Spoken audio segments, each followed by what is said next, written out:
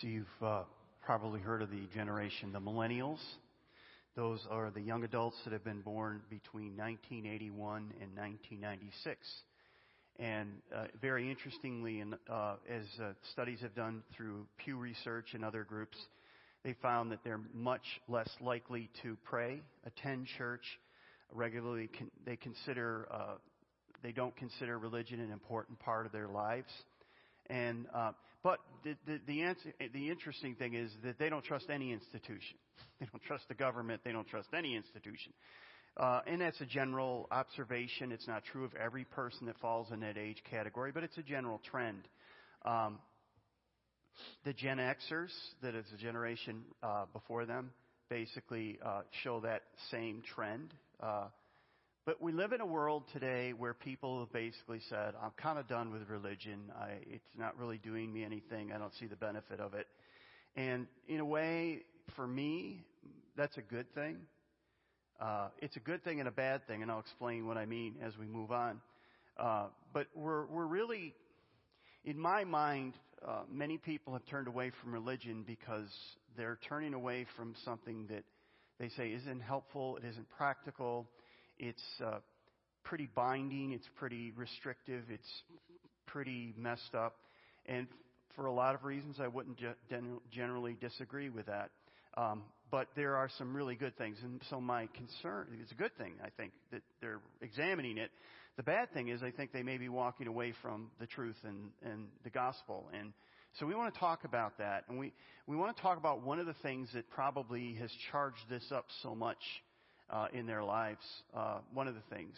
But before we do that, I want to talk about kind of where we've been.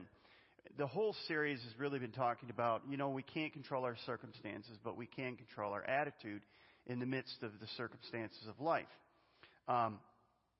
For followers of Jesus Christ, we have an eternal hope, right? It can carry us through whatever circumstance we face. Sometimes life can be very dark and difficult, but knowing that we have hope beyond the grave gives us something to hang on to. So the book of Philippians has a lot to say about having the right attitude and the right perspective when life gives us trials, tribulations, and trouble, and it will. It's just it's not a matter of if, it's a matter of when, right? So last weekend I talked about how God is working for us and within us, that He gives us not only the ability, but the desire, and how important it is to have both. Because if I have the ability but not the desire, that doesn't really do me much good. If I have the desire but I don't have the ability, then I've got a different problem. But He gives us both the ability and the desire.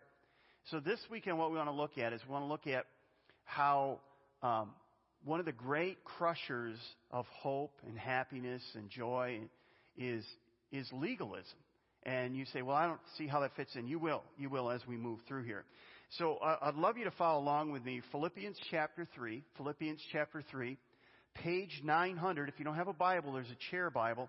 Pull that out, open it up, take a look at it. I'm going to read through, and if nothing else, you can say whether I read well or not, and if you butcher words or not, and we can all have a laugh at Matt's expense tonight, and that's great. Philippians 3, verse 1, page 900. Whatever happens, my dear brothers and sisters, rejoice in the Lord. I never get tired of telling you these things, and I do it to safeguard your faith. Watch out for those dogs, those people who do evil, those mutilators who say, you must be circumcised to be saved. For we who worship by the Spirit of God are the ones who are truly circumcised. We rely on what Jesus Christ has done for us. We put no confidence in human effort, though I could have confidence in my own effort, if anyone could. If indeed, if others had reason for a confidence in their own efforts, I even more. I was circumcised when I was 8 days old. I am pure-blooded citizen of Israel and a member of the tribe of Benjamin, a real Hebrew if there ever was one. I was a member of the Pharisees who demanded the strictest obedience to the Jewish law. I was so zealous that I harshly persecuted the church. And as for righteousness, I obeyed the law without fault. I once thought these things were valuable, but now I consider them worthless because of what Christ has done. Yes, everything else is worthless when compared to the infinite value of knowing Christ Jesus, my Lord.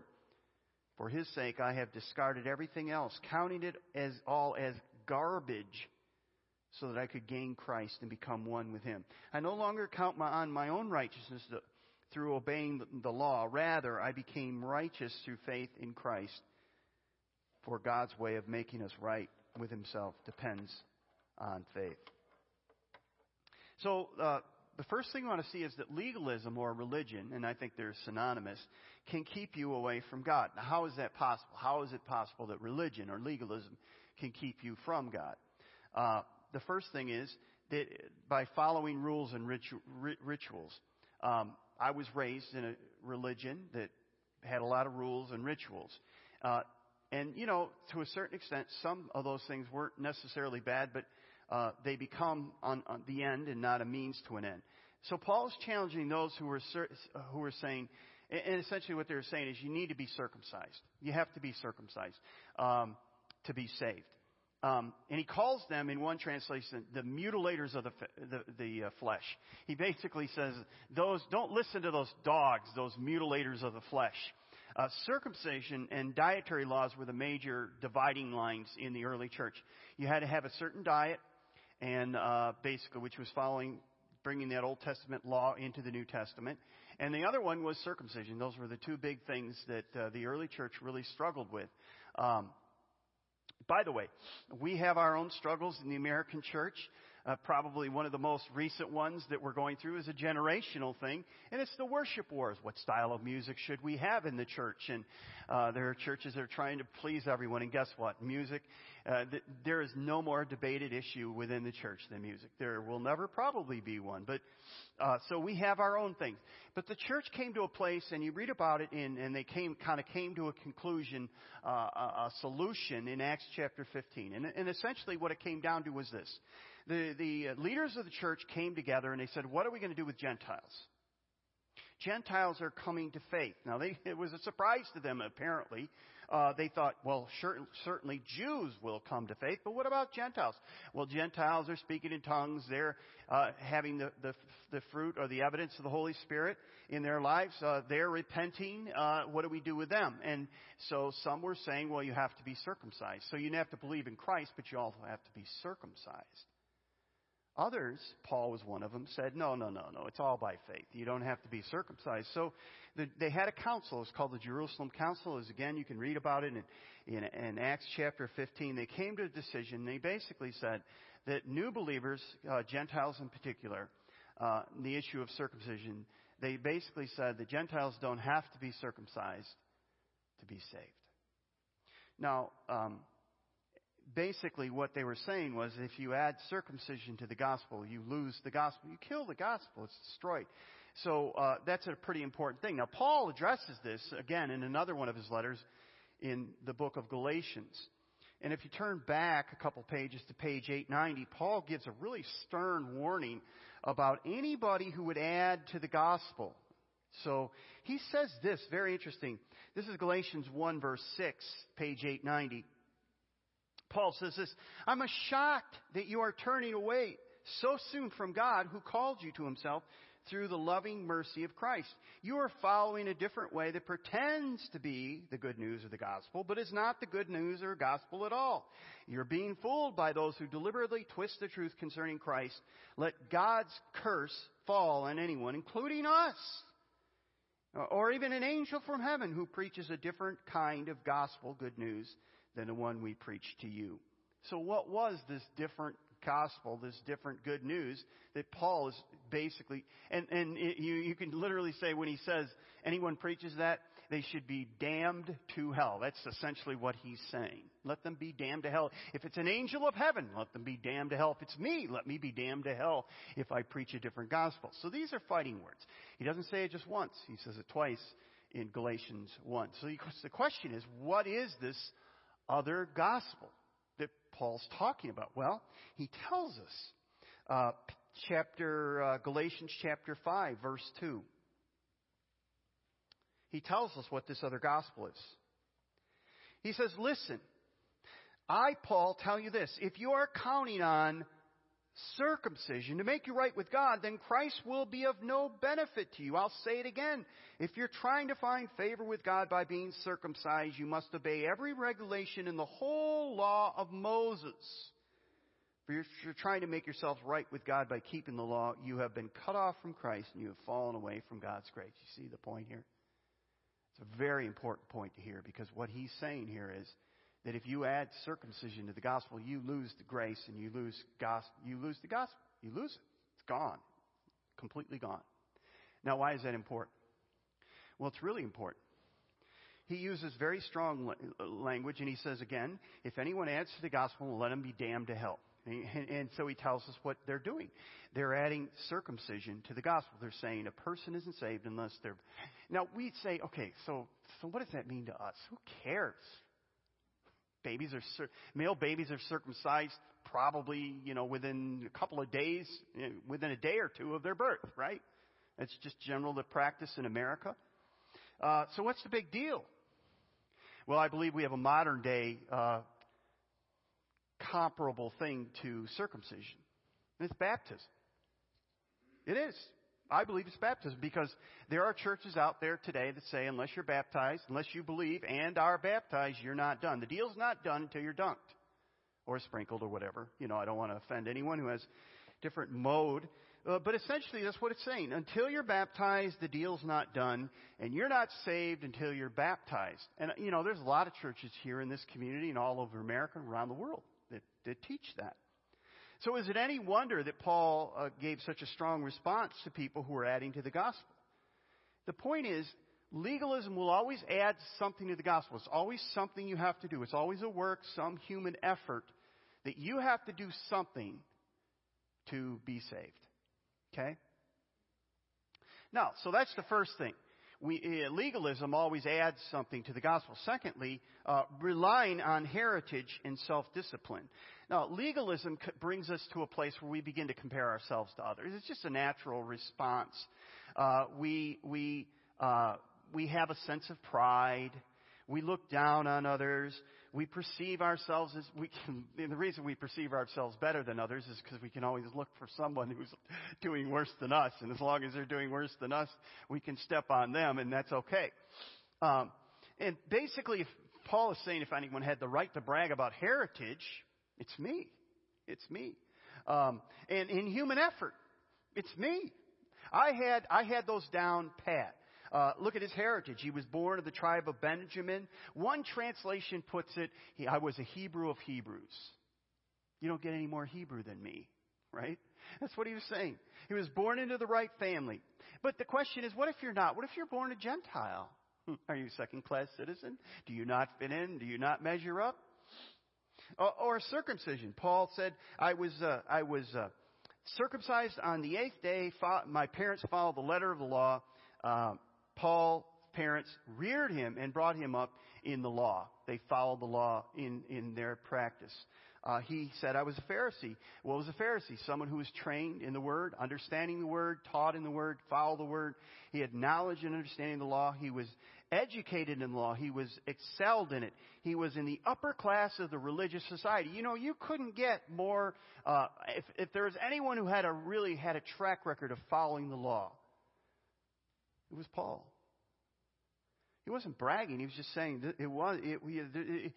somebody was it Muhammad Ali says it ain't bragging if you can do it, right? Well, that's Paul. Paul's basically saying, that was my life. Zealous? You want to talk about being zealous? Paul zealously persecuted the church. You can read about him, and the first mention we have of Paul, his name was Saul at that point, but he was watching the coats while they began to stone Stephen, the first martyr of the church. Why'd they stone Stephen? Because he's a follower of Jesus Christ. Because he didn't fit into the religion of that day. So Paul was zealous. He would go from town to town and find the Christians and turn them in. Many of them were stoned. Many of them were killed. That was his life. Now, all that time, get this, all that time he thought he was serving God. Until one day on a road to Damascus, Jesus meets him and he says, Saul, Saul, why are you persecuting me? He says, who are you? And he says, I'm Jesus.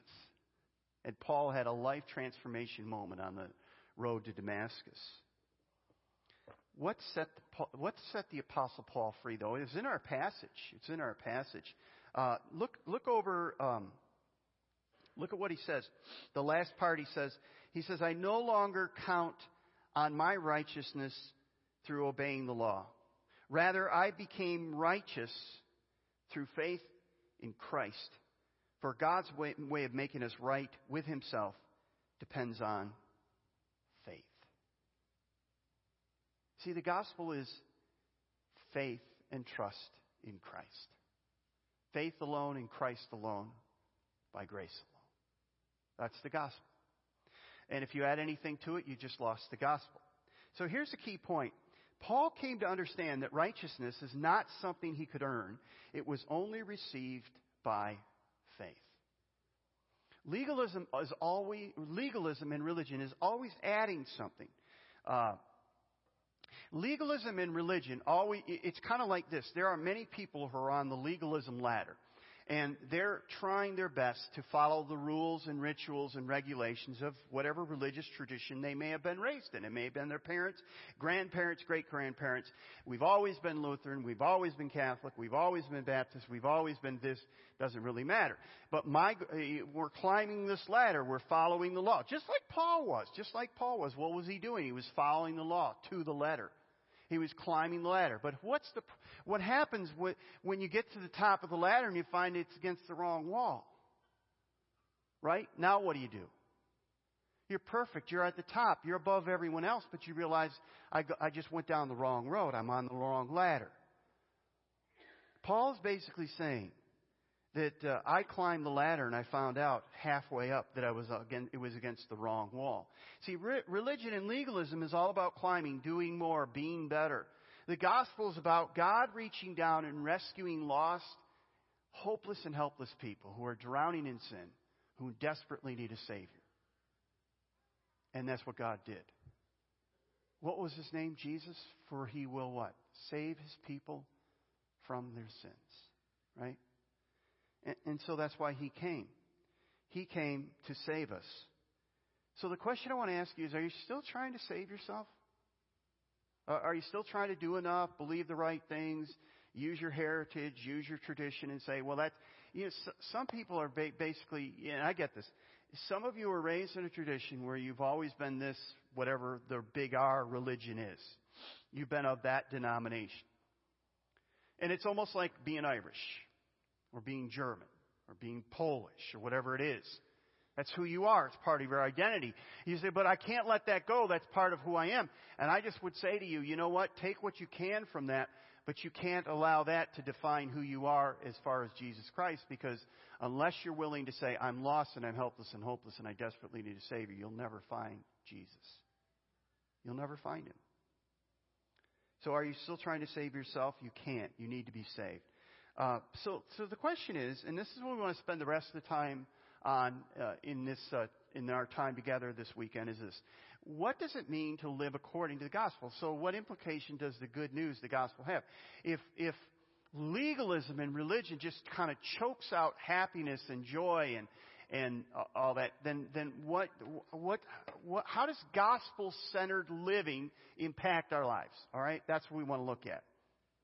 And there's a number of things we can say about that. The first one is none of us have arrived this side of heaven. That's an important thing to see, because religion basically says, I may not have arrived, but I'm really close. I'm further than you are. Basically, the gospel says none of us have arrived. There's nobody who have arrived. Philippians 3, verse 14, he says, I don't mean to say that I've already achieved these things or that I've already reached perfection. Paul says that. But I press on to possess that perfection for which Christ Jesus first possessed me. No, dear brothers, I have not achieved it, but I focus on this one thing, forgetting the past and looking forward to what lies ahead. I press on to reach the end of the race and receive the heavenly prize for which God, through Jesus Christ, is calling us. So Paul uses athletic language here. And he basically says, I am in a race, and I haven't finished yet, and I haven't won yet. I'm still running. We're still running. No one has arrived. We're not done yet. The race isn't over. It's very important to hear that. No one has arrived. Now, if Paul didn't arrive, believe me, you and I have not arrived. Okay? God is working on us, and God is working within us. He's not finished with us. He's not done with us, but we've yet to see what He's planned for us. Okay? Now, we're going to be dissatisfied with the progress we see, but we don't allow the enemy to pile on and say, look at you. You haven't arrived. You're not very good. And that's the thing. The enemy does that. It's not God. It's not God. The enemy wants to condemn you, put you down. But we don't lose hope because we know that He who began a good work in us, He says, will continue that work within us. Larry Osborne says, as long as you're alive, you haven't arrived. And that's true. So that's important. It's important for us to see that none of us have arrived. So don't beat yourself up that you haven't arrived. So many people do that. The second thing is, the right path isn't always easy. Notice the phrase that Paul uses. He says, I press on, I strain, I strive. And so Paul's not talking about a nice little hike, a short walk, a little jaunt.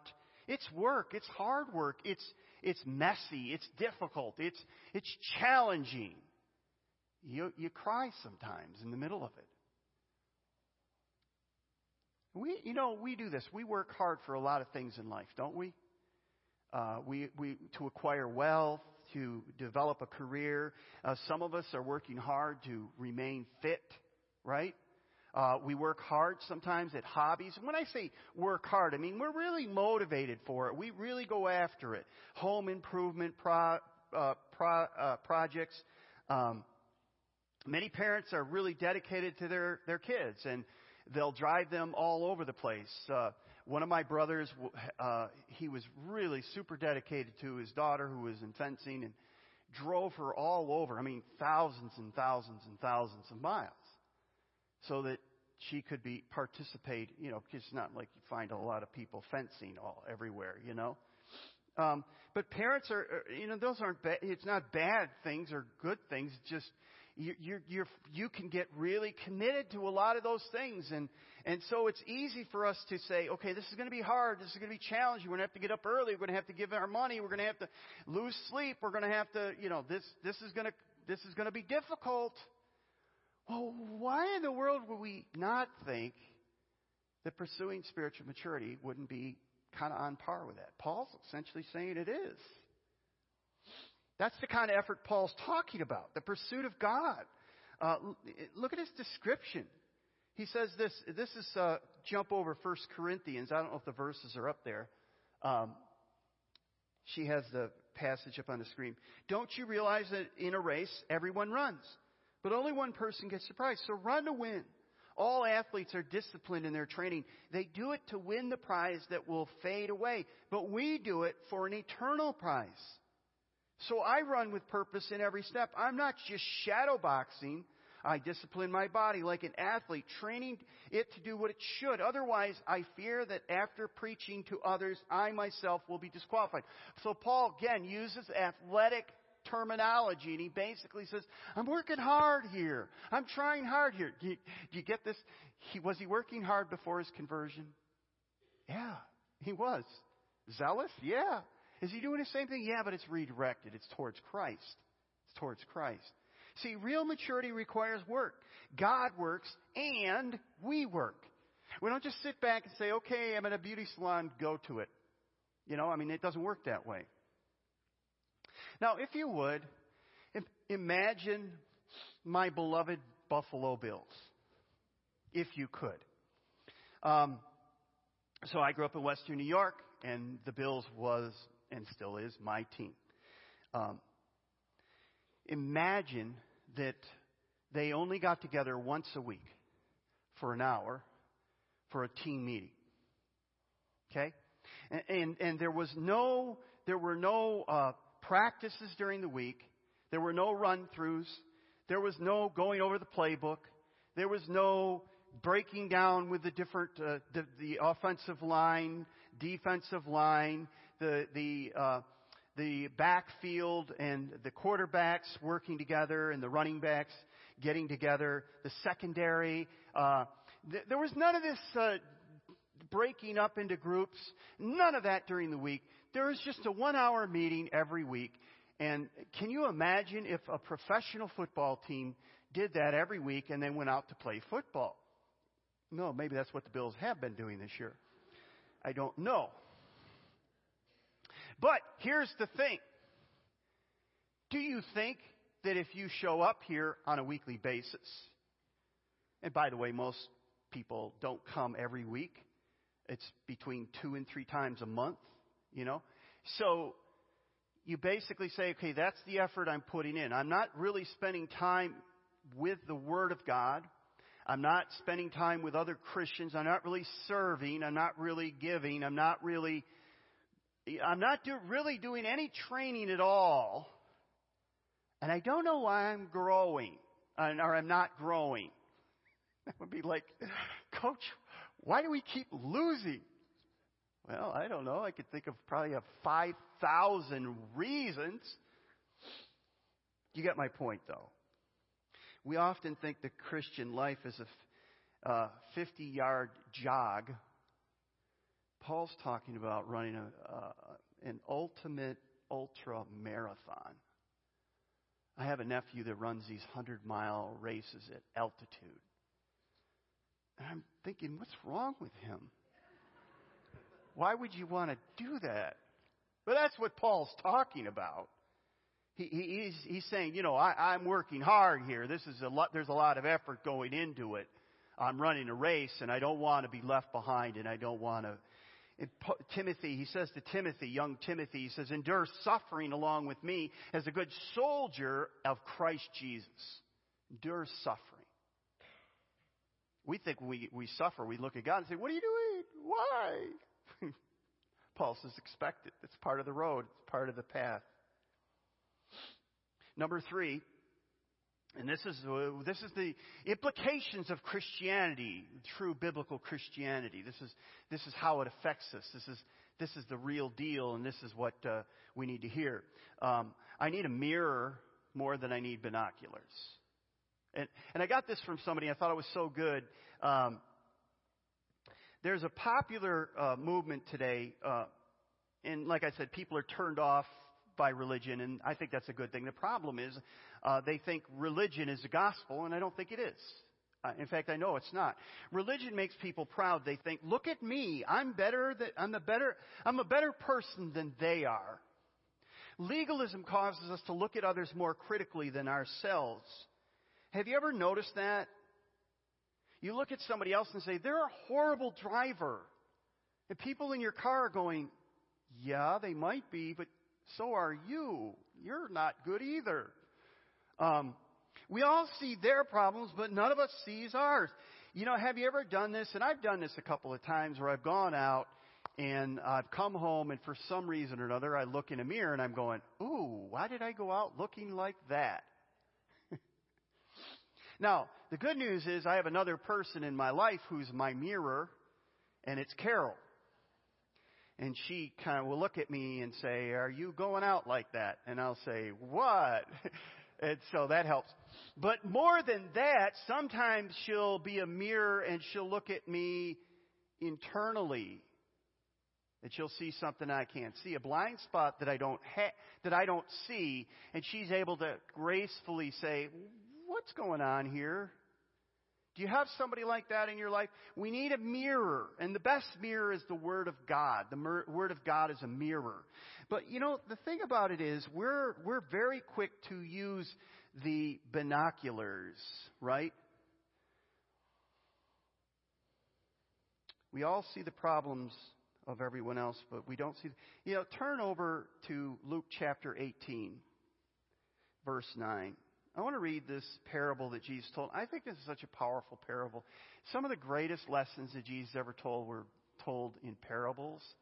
They're so powerful. And this is what he says. Then Jesus told this story to some who had great confidence, notice, in their own righteousness and scorned everyone else. In other words, he's saying they were legalistic, they were very religious, And they had the binoculars on, okay? And what does he say? 2 men went up to the temple to pray. One was a Pharisee and the other, what was Paul, by the way, before his conversion? A Pharisee. 2 men went up to the temple to pray. One was a Pharisee and the other was a despised tax collector. The Pharisee stood by himself and prayed this prayer. Don't ever pray this prayer. I thank you, God, that I'm not a sinner like everyone else, for I don't cheat, I don't sin, and I don't commit adultery. I'm certainly not like that tax collector. I fast twice a week, and I give you 1/10 of my income. So many ways, he gives more than some of you. Okay? Before you want to throw stones at him, all right? But the tax collector stood at a distance and dared not even lift his eyes to heaven as he prayed. Instead, he beat his chest in sorrow, saying, "Oh God, be merciful to me, for I am a sinner." Oh God, be merciful to me, for I am a sinner. I tell you the truth, this sinner, not the Pharisee, returned home justified or forgiven by God. For those who exalt themselves will be humbled, and those who humble themselves will be exalted. It hits right between the eyes, doesn't it? A true Christian is just a beggar who found grace and forgiveness, and one beggar who found food. We are no better, no more deserving than anyone else. We are sinners saved by grace, and this changes how we view others. Jesus tells us, why do you worry about the speck in your friend's eye when you have a log in your own?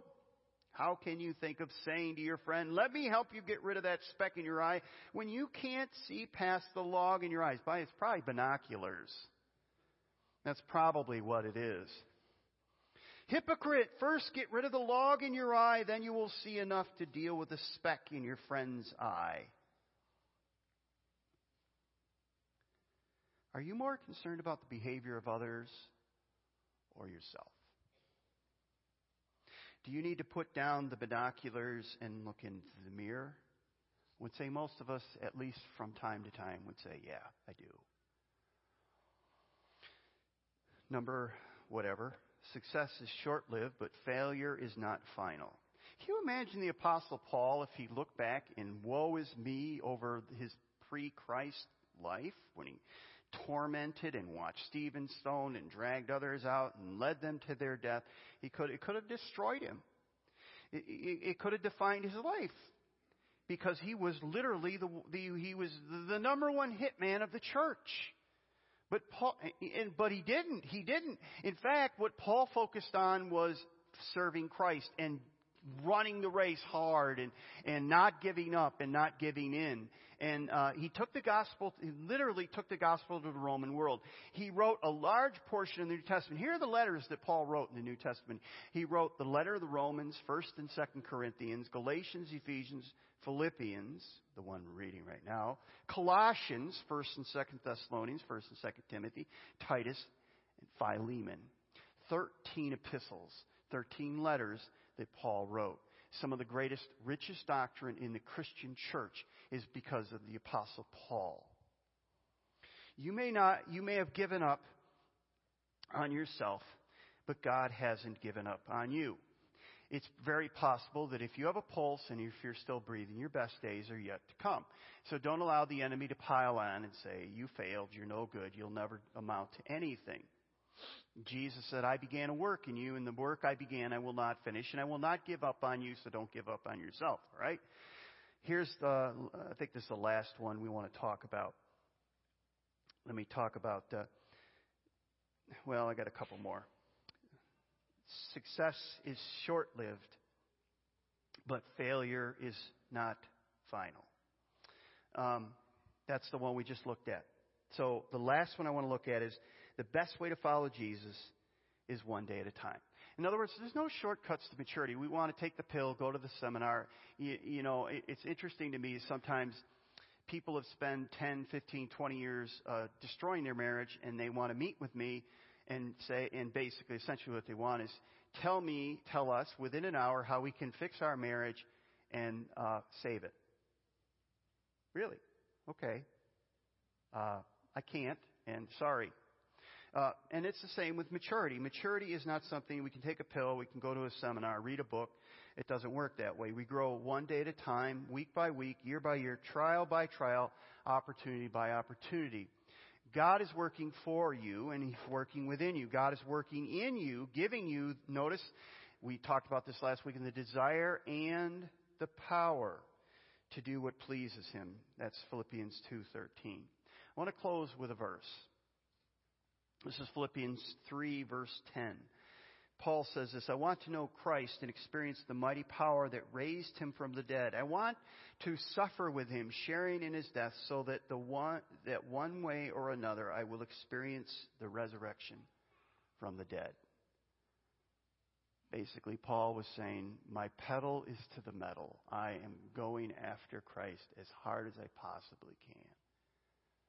But I'm doing it because He changed my life fundamentally. And I think it comes down to this. Until you understand what He's done in your life, it's really difficult to really run the race the way it was meant to be run.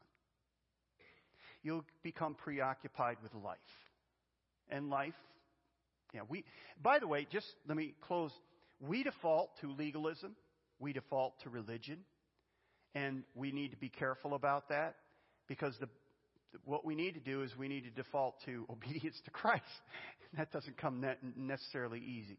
But it really comes down to this. There are a lot of people who are giving up on religion. There are a lot of people who are giving up on Christianity. And they think, I've heard it before. I don't get it. I never will. It's good for you, not for me. And all I want to say is, until you understand what Christ has done for you and how He changed you. Paul had a fundamental turning point on the road to Damascus that changed the direction of his life forever. And when God does that in your life, it's hard to explain to other people. But it changes your whole perspective on life. It changes how you view circumstances. It changes how you view life. It changes how you view other people. It changes everything. And until that event takes place in your life, nothing changes. But when that event changes you, it should change you in a place where your fundamental direction changes. Your energy changes. Your values change. Everything changes. That's not legalism. That's relationship with Jesus Christ. And I hope that you all have one. Stand with me. Let's pray. So, Father, this isn't about us trying harder, doing more, believing the right things, being born in the right family. It's not about religion. It's about a relationship. And until you come into our lives, set us free, change our heart, open our eyes, nothing changes. It may be, Father, some of us need to get refocused. We've had binoculars in our eyes too long, and we need to get into the mirror, get our eyes in the mirror, maybe get into the Word. Father, maybe some of us haven't been doing very much training. Kind of let it go, kind of assume that it would come by osmosis, or catching a sermon online now and then and coming to church now and then. But we really haven't put any effort or time in. We haven't really sought your face. We haven't really gone after you as hard as you've gone after us. Father, help us to understand that you love us so much, and that what we're forfeiting as we don't pursue you is life and joy and happiness. And we want that, Father, but we will only get it as we desire you and as we pursue hard after you.